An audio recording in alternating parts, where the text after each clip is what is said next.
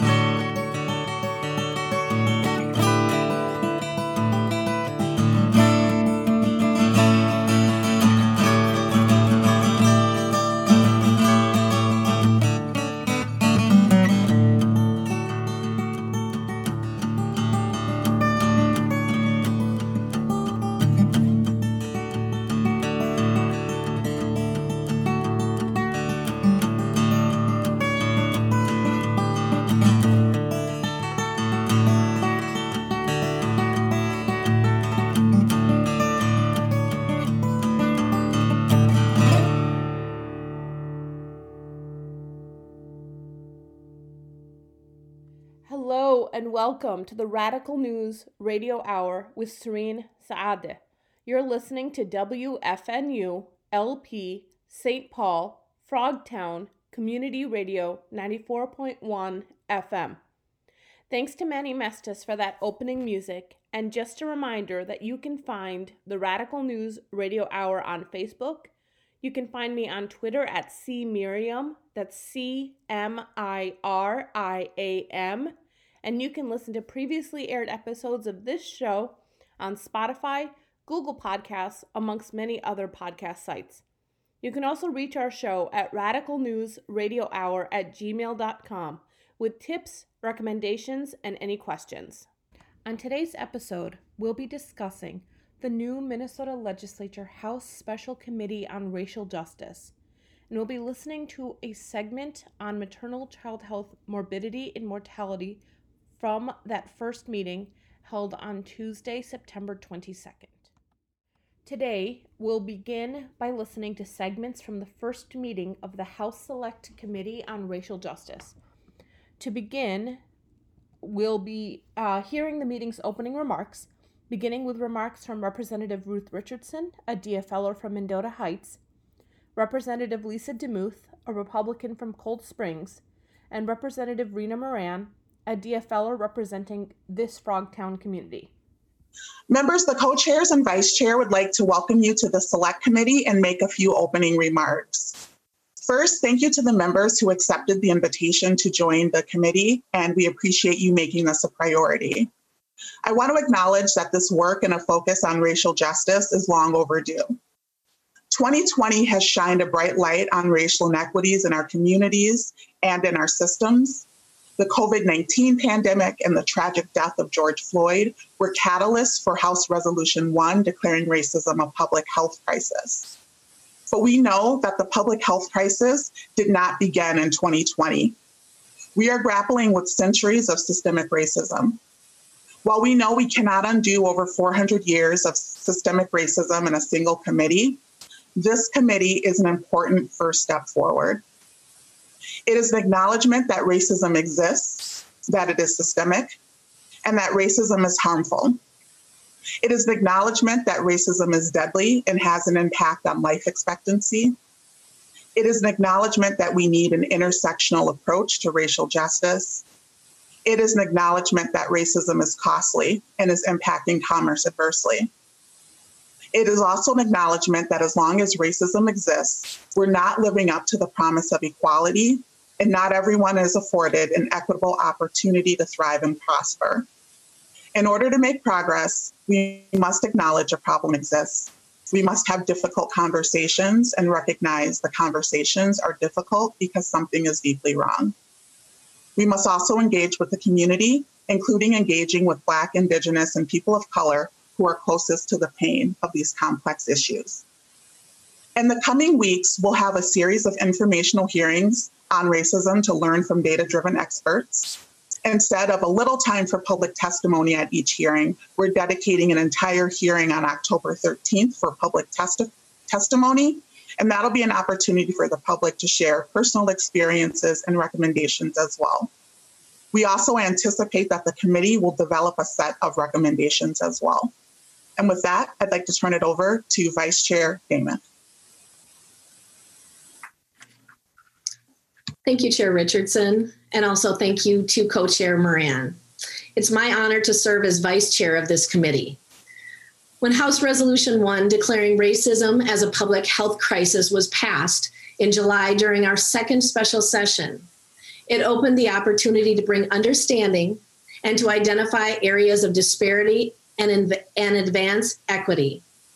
Healthcare access and healthcare outcomes and our achievement gap in our state's educational system are two of the many areas that will be analyzed. Working in a collaborative and bipartisan way will move our state forward to benefit all Minnesotans. I'm looking forward to working with this committee, the members, as we tackle this difficult yet very important topic. Minnesota has moved to a national spotlight, and I believe now is the time for us to lead with positive and sustainable solutions. Thank you, Madam Chair. Thank you, Vice Chair Damath. Representative Co-Chair Moran. Well, good afternoon, everyone. It is an honor to be here and to co-chair this select committee. I want to just personally say how grateful I am for everyone who was present today, who volunteered to be a part of this select committee. That means a lot. I just want to state that, a select committee on racism, looking at racial justice within our healthcare system, in all our systems, is not an easy feat. And it's going to be a quite heavy subject area. So I just want to say that we recognize that this is not an easy subject for some people to talk about, to learn about, to hear about, and to acknowledge maybe in some ways. But for many of us, it is a reality that has been a part of our lives for generations. And so it is a great opportunity for each one of us to all learn and grow from the information that we may hear. I want us to be open to that learning. As legislators, I recognized early in this process that I do not know everything.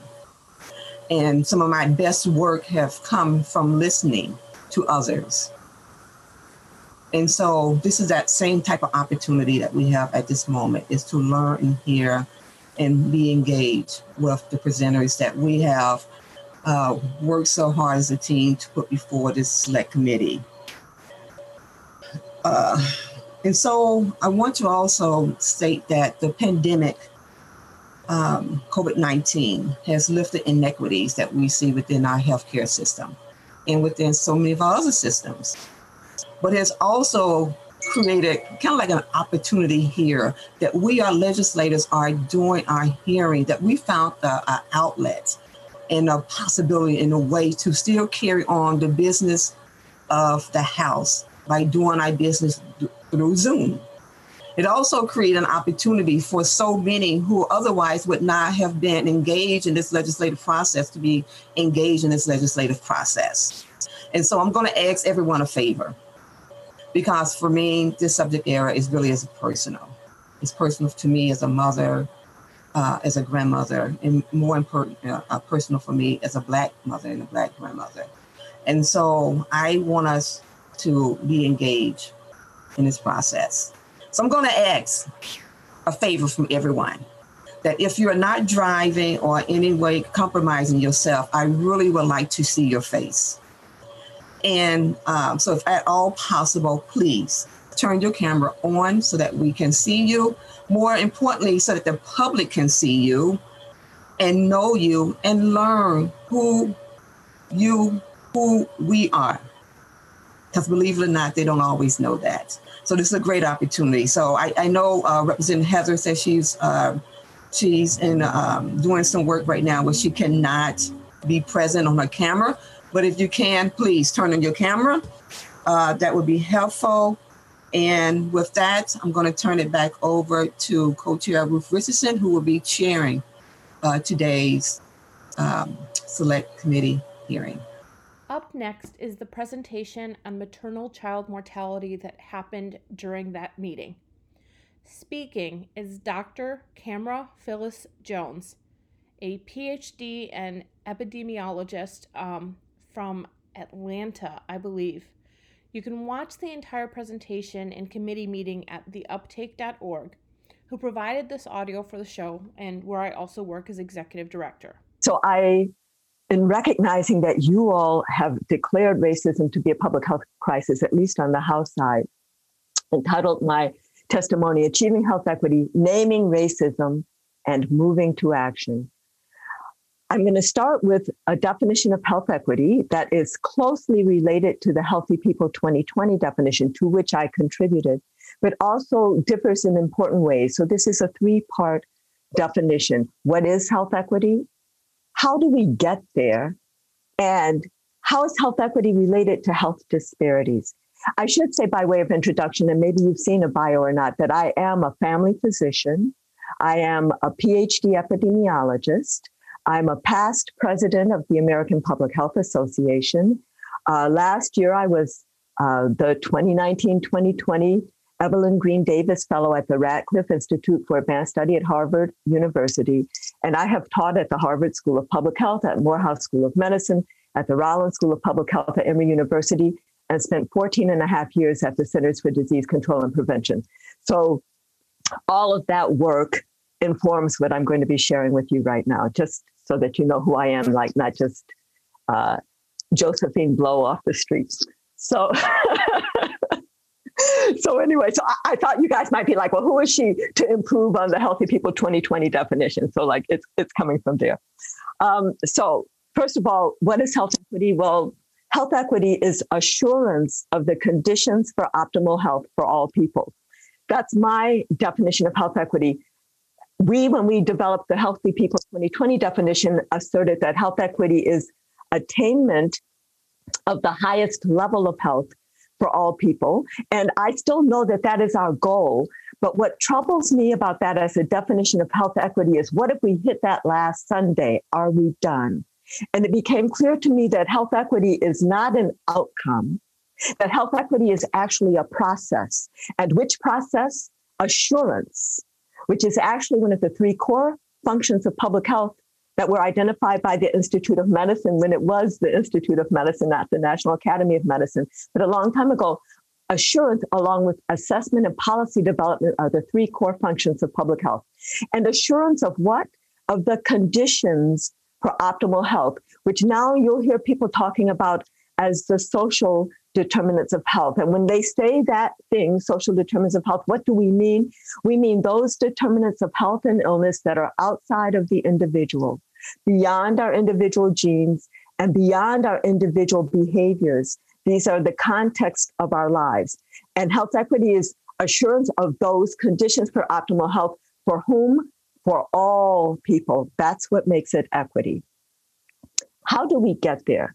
Well, achieving health equity requires at least these three things: valuing all individuals and populations equally, recognizing and rectifying historical injustices, and providing resources according to need.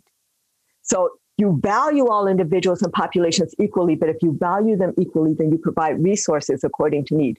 Just as if you love your children equally, but you don't give them all the same size bike or all of the same anything, right? And actually, I think that these three principles for achieving health equity, if you're trying to figure out, is the resolution that we're about to pass, or the law that's about to be implemented, is it about health equity? It should address all three of these things. And really, when I think about it, providing resources according to need is the place where you start, because when you do that, then you are recognizing and rectifying historical injustices.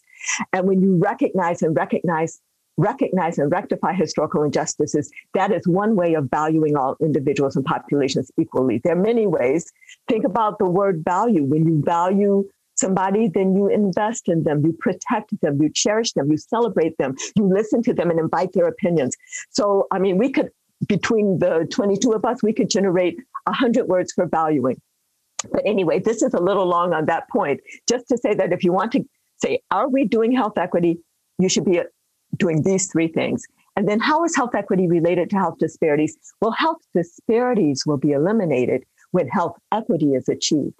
Health disparities are the differences in outcome that we see, the differences in the impact of, COVID-19 disproportionately on communities of color, on Black and Indigenous and Latinx and Pacific Islander and other communities of color. The differences in the numbers of our babies dying before their first birthday, or the numbers of our women dying within a year of a pregnancy. So those are the outcomes. Health equity is all the stuff about opportunity, exposure to risk, or protection from risk, all of the stuff that came before. This is our setting.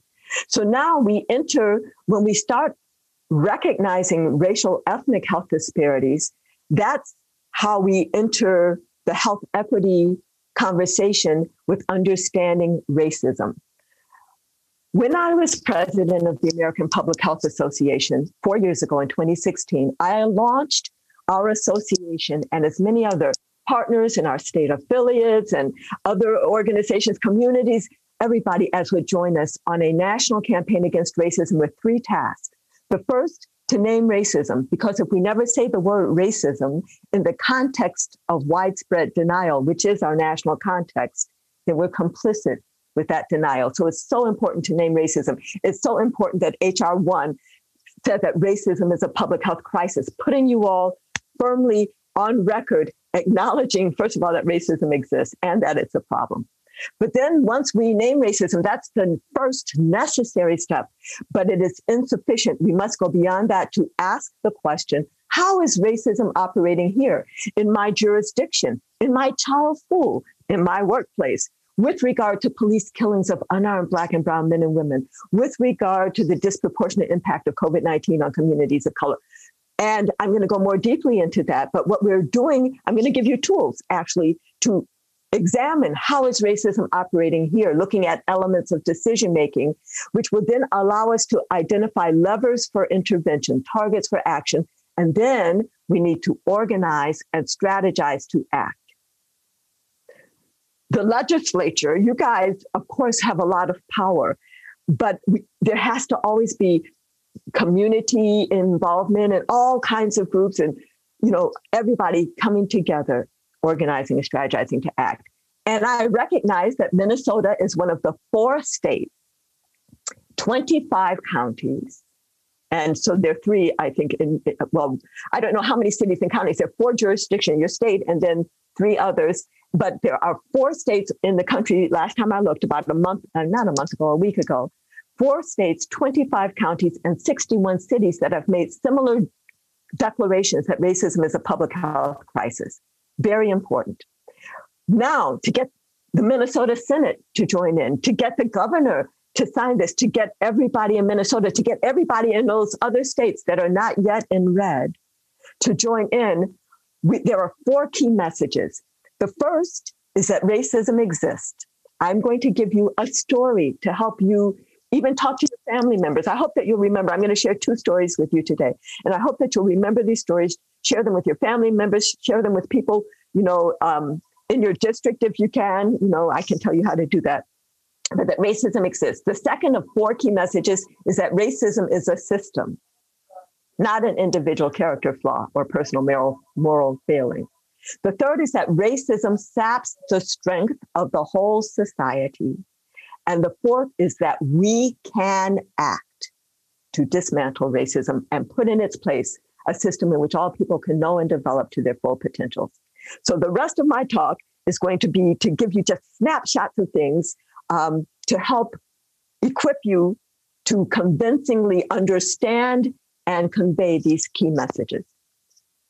The first tool to help us understand that racism exists is actually one of my teaching stories, my allegories on issues of race and racism that I often deploy. I mean, that's, if I would say, my superpower is to break down complex issues in terms of allegories that have been sparked by something that I saw with my own real eyes. So I call this allegory Dual Reality, a restaurant saga, and it was sparked by my experience as a first-year medical student. And I've already told you the moral of the story is that racism exists. So this is what happened to me. As a first-year medical student, of course, I was very studious, very diligent. So I wake up early on a Saturday morning, and my job on that Saturday is to hit the books. So I'm hitting the books, studying hard. It gets to be about afternoon, and some friends come over. And do they distract me? No. All of us get together studying long and hard, and now it's getting late, and we're getting hungry, and I have no food in the apartment, which was quite typical of me. So my friends understood. They said, never mind, Kamara, let's go into town and find something to eat. So we do. We go into town and we find a restaurant and we walk in and we sit down and the menus are presented and we order our food and the food is served. And here we are eating not a very illuminating story about racism yet.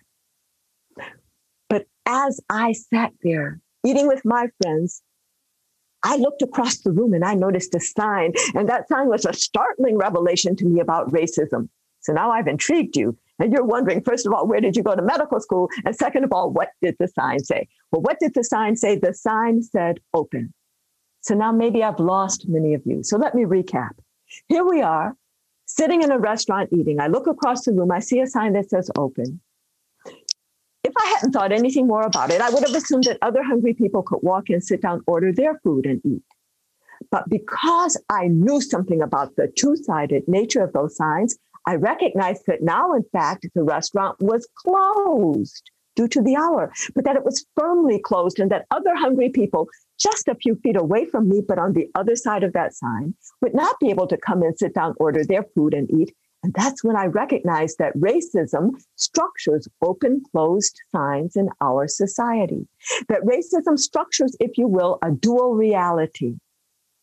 And for those who are sitting inside the restaurant at the table of opportunity eating, and they look up and they see a sign that says open, they don't even recognize that there's a two-sided sign going on because it's difficult for any of us to recognize a system of inequity that privileges us. So, for example, it is difficult for men to recognize male privilege and sexism. It is difficult for white Americans to recognize white privilege and racism. In fact, it's difficult for all Americans to recognize our American privilege in the global context. But those on the outside are very well aware that there's a two-sided sign going on because it proclaims closed to them, but they can look through the window and see people inside eating. So back inside the restaurant, to those who ask, is there really a two-sided sign? Does racism really exist? I say, I know it's hard for you to know when you only see open. In fact, that's part of your privilege, not to have to know. But once you do know, you can choose to act. So it's not a scary thing to name racism. It's actually an empowering thing to name racism. It doesn't even compel you to act, but it does equip you to act so that if you care about those on the other side of the sign, which is an if, well, you could even talk to the restaurant owner who is, after all, inside with you. And you could say, restaurant owner, there are hungry people outside. Why don't you open the door again? Let them come in. You will make more money and the conversations we could have. Or maybe what you'll do is pass through the window, or maybe you'll try to tear down that sign or break through the door. But at least what you won't be doing is sitting back saying, wonder why those people don't just come on in and sit down and eat. Because you'll understand something about the two-sided nature of that sign. So I tell this story when I just have 4 minutes to share with people that, yes, racism exists, and it's creating a two-sided or multi-sided sign in our society, creating a dual or multifaceted reality. And in fact, racism is not just the sign, it's the door, it's the lock, all of it. And actually for people, I started a 3-hour conversation once with this one question. So I'm going to throw the question out to you, but we're not going to talk about it for 3 hours right now. But the question I asked once in a community setting was, how could people who are born inside the restaurant know something about the two-sided nature of that sign? And it was a 3-hour conversation because actually there are many ways to know.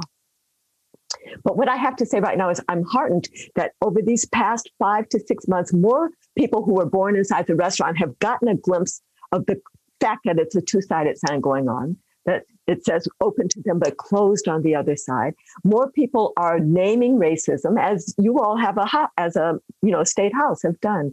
And people are, putting together the words structural racism, systemic racism. More people are affirming that Black Lives Matter, as opposed to saying, what are those people saying outside? Don't they know all lives matter? So more people are getting a sense of that. But my warning is that the baseline positioning in our nation of racism denial, that staunch racism denial, is so seductive that if we just say a thing, 6 months from now, we may forget why we said that thing. We might fall back into what I'm describing as the sleepiness or somnolence of racism denial. So it is important to act. It's important to say a thing. That's important. We have to name racism. It is necessary, but insufficient. What we need to do is start tearing down the sign, dismantling the lock, take the door off the hinges. We must act, because if we start acting, we will not forget why we are acting. I'm going to quickly then share with you my definition of racism. I'm going to share it with you as one sentence and then go back and pick up on 4 important parts of this definition. So when I talk about racism at all, I'm talking about a system of doing what? A system of structuring opportunity and assigning value. And on what basis? Based on the social interpretation of how one looks, which is what we call race in this country. What are the impacts of this system? Well, racism unfairly disadvantages some individuals and communities, unfairly advantages other individuals and communities and saps the strength of the whole society through the waste of human resources. I often talk deeply into each section of that, but realizing that I have a limited amount of time, I wanted you to see the whole definition and then just pick up the four most important parts of this definition. First of all, we have to recognize that racism is a system. It's not an individual character flaw. It's not a personal moral failing.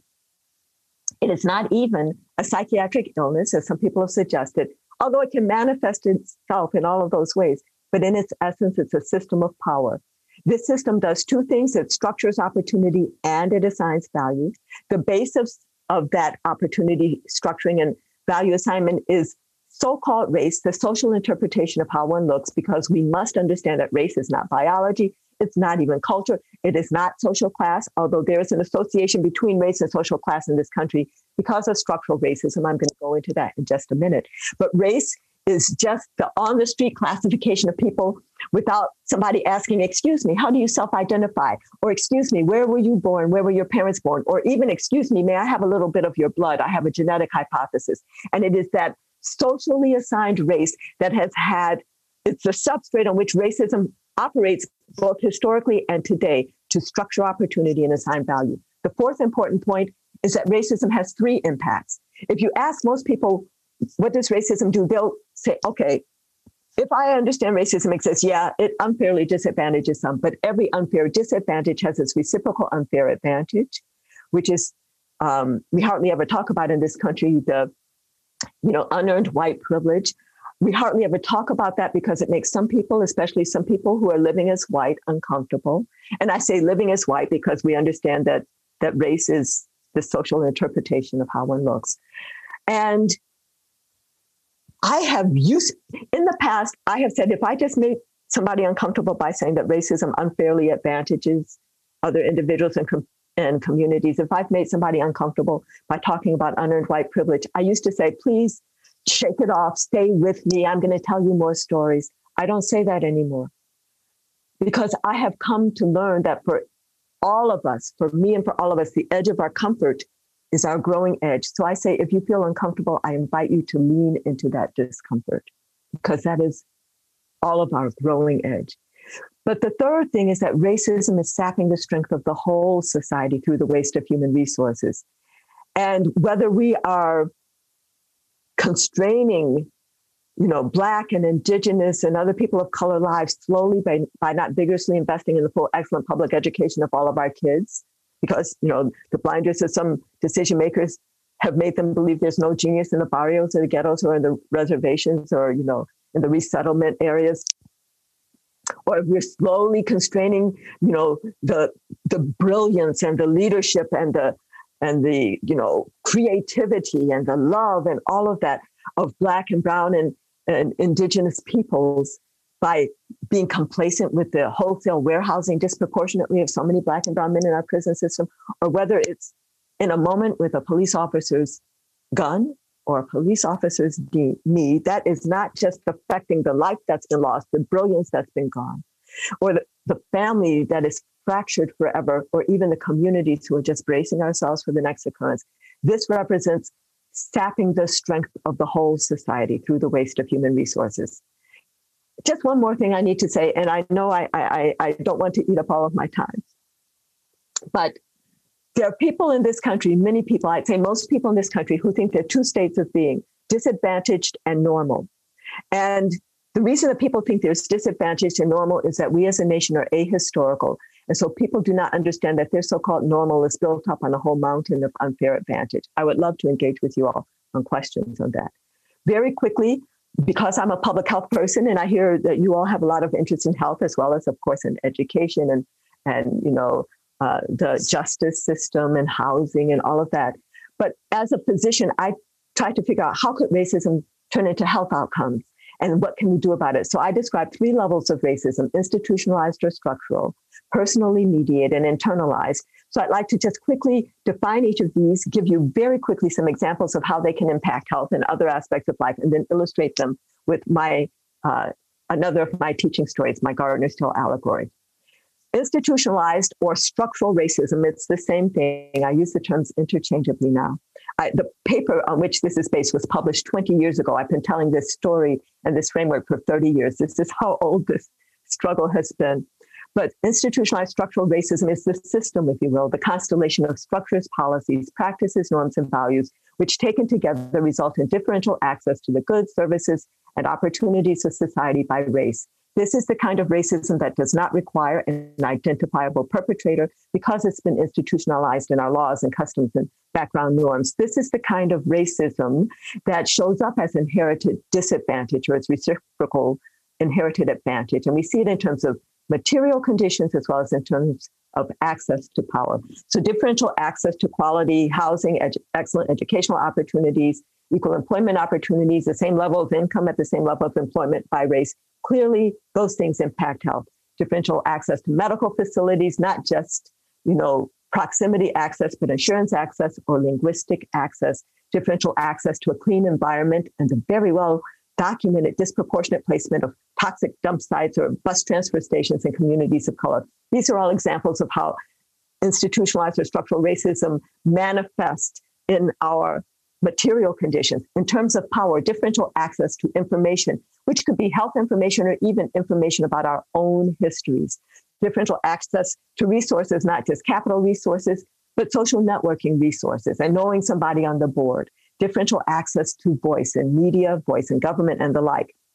Although I can't dwell on this point, often I am asked, look at that top set of examples where you talk about housing, education, employment, income. Dr. Jones, isn't that what we call social class? Are you talking about racism? Like, why do you have that on a slide about racism? Are you really talking about racism? Or are you actually talking about social class? That's a very important question. The telegraphic answer is that it does not just so happen that marginalized, that people of color, for example, are overrepresented in poverty while white people are overrepresented in wealth in this nation. That's not just a happenstance. And for each marginalized or stigmatized or oppressed group of color, there's been some initial historical injustice. I usually go through a litany of about 6 or 8 of them. I would just say that for indigenous people in this country, the initial historical injustice was the taking of the land, the near genocide, and then moving survivors to reserve lands. And often, and there's something good found under one reservation, you have to pick the people up and move them somewhere else. For people of African descent, it started with the kidnapping of West African people, our importation across the Atlantic with tremendous loss of life in the Middle Passage, and then for their survivors and their progeny for generations, what I describe as the coerced usury of our unpaid labor for centuries to build this country. But then when people hear me talking about that, they say, Dr. Jones, there you go talking about slavery. Dr. Jones, we all recognize that slavery was an unfortunate chapter in our nation's history. But Dr. Jones, the enslaved people were emancipated by 1865, and we are now in 2020. That makes that 155 years ago. Dr. Jones, all else being equal, don't you think the impacts of slavery would have washed out by now? But the key phrase is in the question, all else being equal. And all else has not been equal since 1865. All else still is not equal today. And there are present day contemporary structural factors perpetuating that injustice and all the other injustices that I did not have the time to litanize for you. And these present day contemporary structural factors are part and parcel of institutionalized or structural racism. So when you ask me, am I talking about racism or am I really talking about social class? My response is that structural racism explains why we even see an association between social class and race in this country. I could talk so more onto this slide, but I'm not going to. I just need to say that structural racism can be through acts of doing as well as acts of not doing, acts of commission as well as acts of omission. And very often, structural racism shows up as lack of action, inaction in the face of need. The second level of racism, personally mediated racism, I define as differential assumptions about the abilities, motives, and intents of others by race, and then differential actions based on those assumptions. This is what most people think of when they hear the word racism, that somebody did something to somebody. It includes the different idea, which is the prejudice, and the different action, which is the discrimination. Many ways that this can impact health. I know I don't have to talk to you guys about police brutality, physician disrespect, shopkeeper vigilance, waiter indifference, teacher devaluation. I wish I could go into more detail in each of these, but each of these where assumptions are made about people's intent or people's ability to follow a physician's recommendation, all of these things. Or even when a teacher looks at a young child and thinks that child can't learn and puts them off in the attention deficit disorder track, where that child will never even know their full potential, much less develop to their full potential. All of these things can impact health and well-being.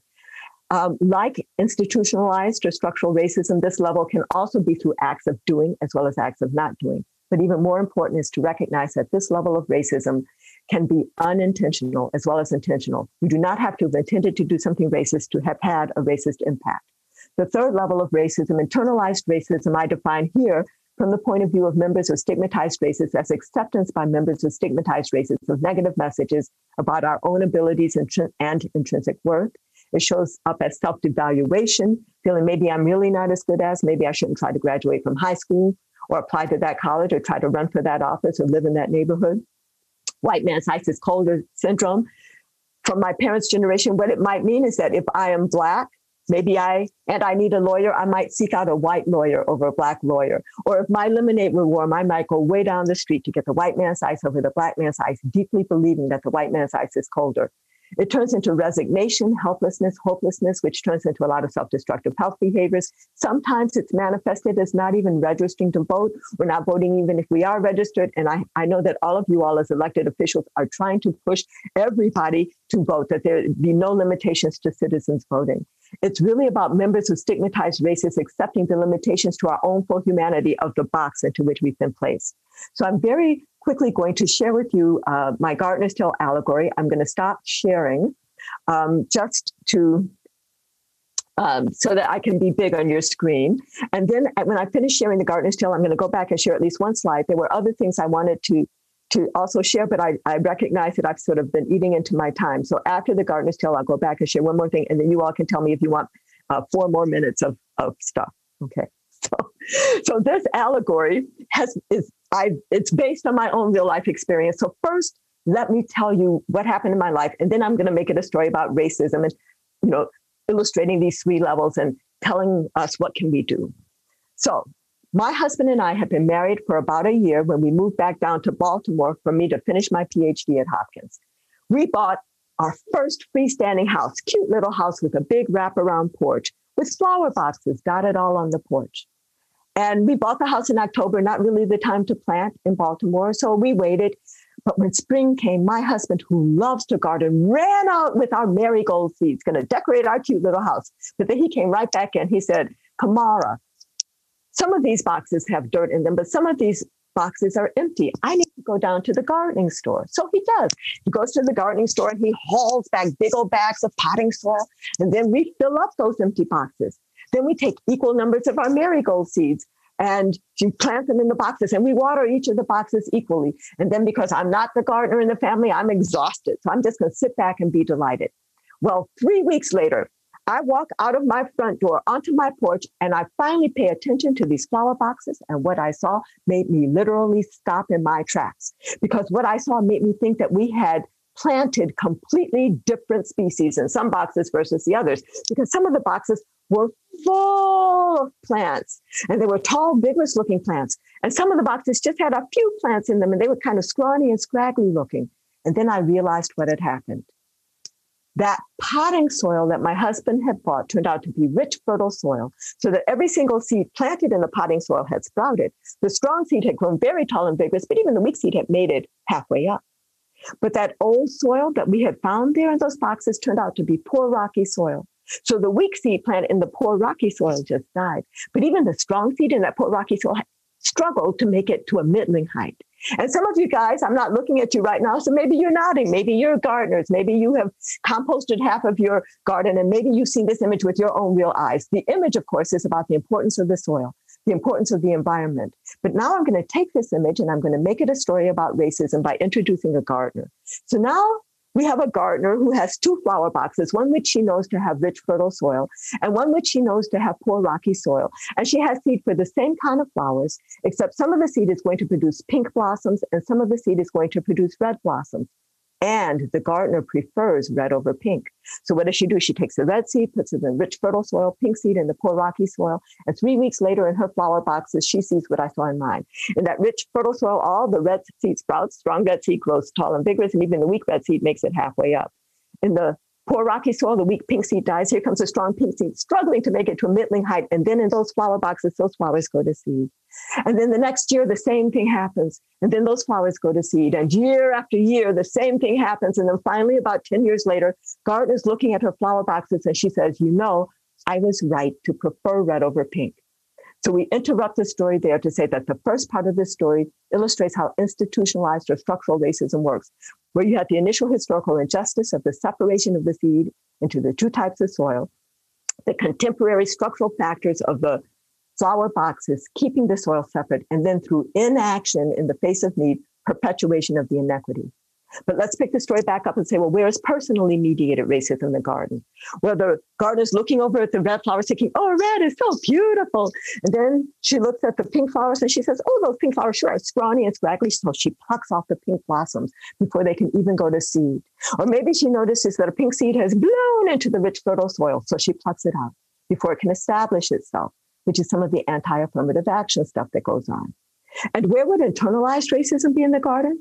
Well, the red flowers are just living their lives, enjoying being red, many of them not acknowledging or perhaps not even understanding that they're benefiting from enriched soil. The pink flowers are looking over at red, thinking red is mighty fine and wishing with all their hearts that they too could be red. And here come the bees, minding their own business, collecting nectar, but pollinating at the same time. So here comes a bee into one of the pink flowers, and then to another pink flower, and to this pink flower. This flower's like, get away from me, bee. Don't bring me any of that pink pollen. I prefer the red, because the pink flower has internalized that red is better than pink.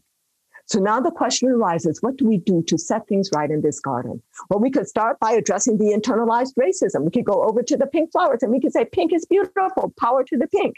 And that is an important intervention. But if that's all we do, it's not going to change the situation in which those pink flowers find themselves. So you might say, okay, well, let's address the personally mediated racism. Let's have a conversation with the gardener, or better yet, a workplace multicultural workshop for the gardener. So we do that. And in our workshop, we say, dear gardener, would you please stop plucking those pink flowers? And maybe she will, and maybe she won't. But even if she does, it's still not going to change the situation in which the pink flowers find themselves. If we really want to set things right in this garden, we must address the structural or institutionalized racism. We have to either break down the boxes and mix up the soil, or if you want to keep separate boxes, that's all right too, although it makes it easier for that same gardener to continue segregating resources going forward. But if you keep separate boxes, it means you must enrich that poor rocky soil until it is as rich as the rich fertile soil. And when you do that, the pink flowers will flourish to be looking beautiful, grand, and glorious, so that in that intervention on the structural racism, you will also address the internalized racism, because pink will no longer be looking over at red, thinking red is better or wanting to be red. And in that intervention, you may also address the personally mediated racism. Now, the original gardener may have to go to her grave preferring red over pink, but her children who grow up and see the flowers equally beautiful will be less likely to have that kind of attitude. So this story has been to illustrate these three levels of racism, to strongly suggest that if we want to set things right in the garden, we must at least address the structural or institutionalized racism, but good to address all the levels at the same time. And when we do, when we address the structural, the other levels may take care of themselves. I just have one more question that I need to raise for you all, and then I think I must stop. I had some other important things that you can ask me about as a question. But here's a very important question. Who is the gardener? This is the crux of the question, in fact. Who is the gardener? Because the gardener is the one that I gave the power to decide, the power to act, and control of resources, which are actually the elements of self-determination. Who is the gardener? Well, in our system, in this country, government is a huge part of the gardener. You guys are a huge part of the gardener. Not the only part, though, because media, foundations, corporations, communities, to the extent they have self-determination, but whoever the gardener is, it is dangerous when the gardener is allied with one group. I painted her red. That's why she prefers red over pink. And it is dangerous when she is not concerned with equity, when she can look at her flower boxes and think that her garden is beautiful, thank you, because she is not even counting the pink flowers as part of her garden. So our challenge is, what do we do about the gardener? Do we make the gardener striped or polka dotted or fuchsia? Do the pink flowers have to grow or recruit their own gardener? The last two questions, two things I'm going to say are two questions that have come up to me before. The first was, Dr. Jones, why should the red flowers share their soil? When I heard this question, I loved the question because it showed me the power of this story to start conversations about racism between you and me. Conversations about racism that would be difficult if we were trying to talk about racism between you and me, because now we can talk about the gardener and flower pots. So I encourage you guys to share this story widely in your networks. But my answer to that question, why should the red flowers share their soil, is that actually that soil does not belong to the red flowers. It belongs to the whole garden. The second question, what if that's not the original gardener? What if that's the gardener's great-great-great-great-grandchild? Here we are. And the great-great-great-great-grandchild has always seen the flowers looking like that, may not even think there's a problem to be solved. So very quickly, first of three parts, we must make the differences in the height and vigor of the pink and red flowers a problem requiring urgent solution. It must be on the agenda. Part two, in order to solve it, we must make those flower boxes transparent. We must be talking about the differences in the quality of the soil. And part three, as we make those flower boxes transparent, we must make it absolutely clear to all that the pink seed did not just go launch themselves into that poor rocky soil. So we must talk about history, and we must talk about how the gardener's initial preference for red over pink set up the whole situation. Some people call that, cultural racism. In our context, it's white supremacist ideology. We must acknowledge and address that, because if we don't, even if we were to compel the red gardener to enrich the poor rocky soil today until it is as rich as the rich fertile soil, if she continues to prefer red over pink, she will continue to privilege red over pink going forward. So when I defined racism as a system of doing two things, structuring opportunity and assigning value, we must attend to both. Well, that's all of our time for today, folks. I'm really grateful to have had the opportunity to share that segment with you, as it's incredibly important to understand and also part of how we better talk about and see the impacts of systemic racism, and also understand our response to that racism. That's it for now. We'll see you next week for our next episode as we continue to explore social movements and community organizing across the Twin Cities. For now, thank you for listening to the Radical News Radio Hour. You can reach us at radicalnewsradiohour@gmail.com. You can find us at journalismofcolor.com. And you can listen to all episodes of this show on Spotify, Google Podcast, Pocket Cast, and several other podcast platforms. Thanks to Manny Mestas for this episode's opening and closing theme music. And for now, you're listening to WFNU LP St. Paul, Frogtown, Community Radio, 94.1 FM.